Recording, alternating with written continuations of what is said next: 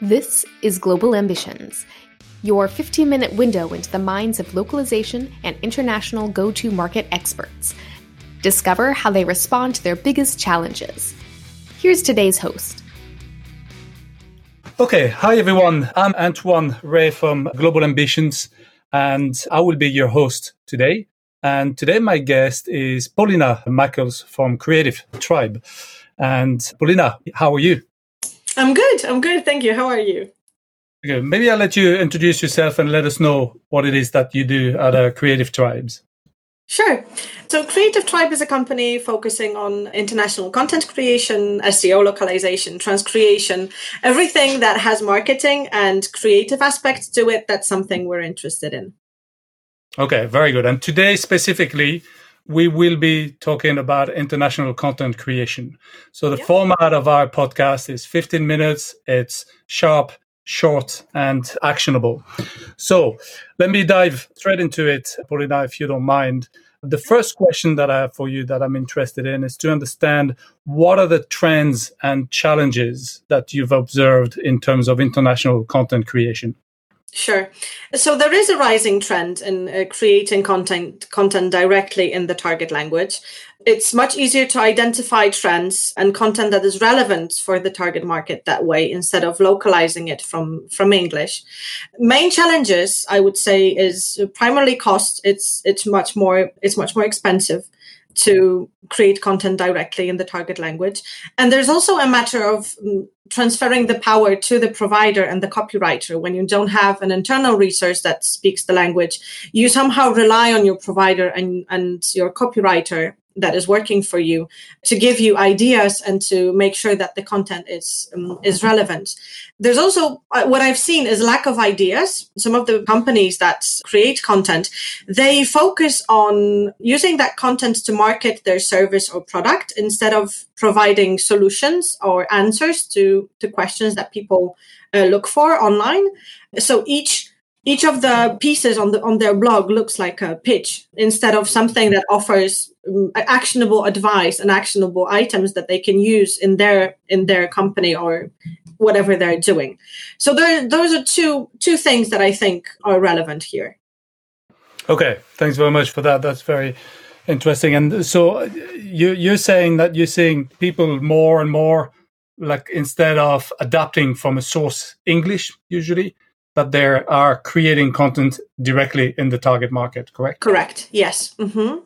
Okay. Yes. So we'll go into maybe what are the perceived, benefits and challenges associated with that.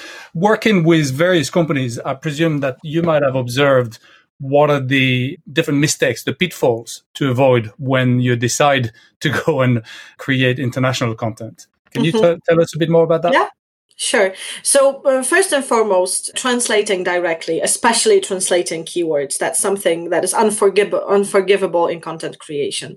So when you decide to translate, that's already a mistake because you don't really know if that content is relevant for the market that you're translating into or localizing into. So that's a big no-no. It's definitely better to go straight to content creation, especially if you're dealing with markets that are culturally different and culturally further from your source market. Again, using content to boast about your product. That's something that I have seen many, many times. It's a big no-no. Because what it does, instead of converting that person that's reading the content into a user or into a buyer, it feels like they're taking part in a constant pitch. And nobody wants that. When you look for information on the internet, you want to read useful content that brings answers to your questions and not tries to sell you a service or a product. There's also an issue of lack of ideas when it comes to content. A big thing lately has been productivity at work because of COVID and working from home, etc. And I have seen loads of pieces of content that speak about productivity and speak about productivity when you're working from home. But how is that relevant to their service or product, to the service or product that the company is selling, is not clear for me. You have to think about how stuff that you're writing about is relevant for your readers. Nobody will look for content about work productivity on a website that relates to something entirely different. I don't know, a website about, I don't know, Microsoft or software. But on the other hand, if you're focusing or if you're selling software or a service that has something to do with productivity, like for instance, is it a chat or a program that focuses on making you more productive at work, that's relevant. So I think those are biggest don'ts. So to sum up, translating directly, especially when it comes to keywords, using content to boast about your product or service instead of answering relevant questions, and creating content that is not relevant to your service and doesn't give you an opportunity to convert readers into buyers or users. Okay, so these are the main big no-no to avoid when you're trying to create international content as opposed to translating it from a source language. Okay. Yeah. And in terms of so if we go the other side of the coin here, these are the mistakes to avoid. What are the best practices that you would recommend when someone embarks onto a project of creating content in a different country and different language?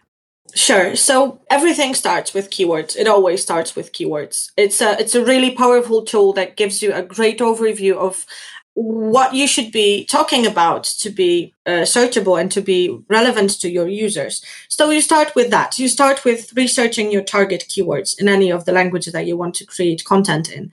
Apart from being SEO relevant, because people search for keywords, it is a really powerful tool to give you ideas on what to write about.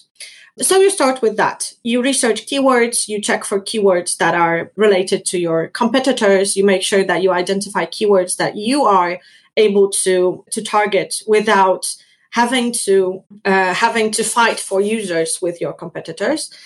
When you have that list, you make sure that that keyword is used in the content, but firstly, it's used in the URL. So in the small link with your content, you have to use that keyword there to be able to leverage that keyword best. When it comes to content itself, the copy, it has to mention the keyword in the first 200 words. It has to have that keyword in something that's called H1 tag, which is just a headline. So when you're using headlines in the content, you have to use that keyword that you've chosen in your headline.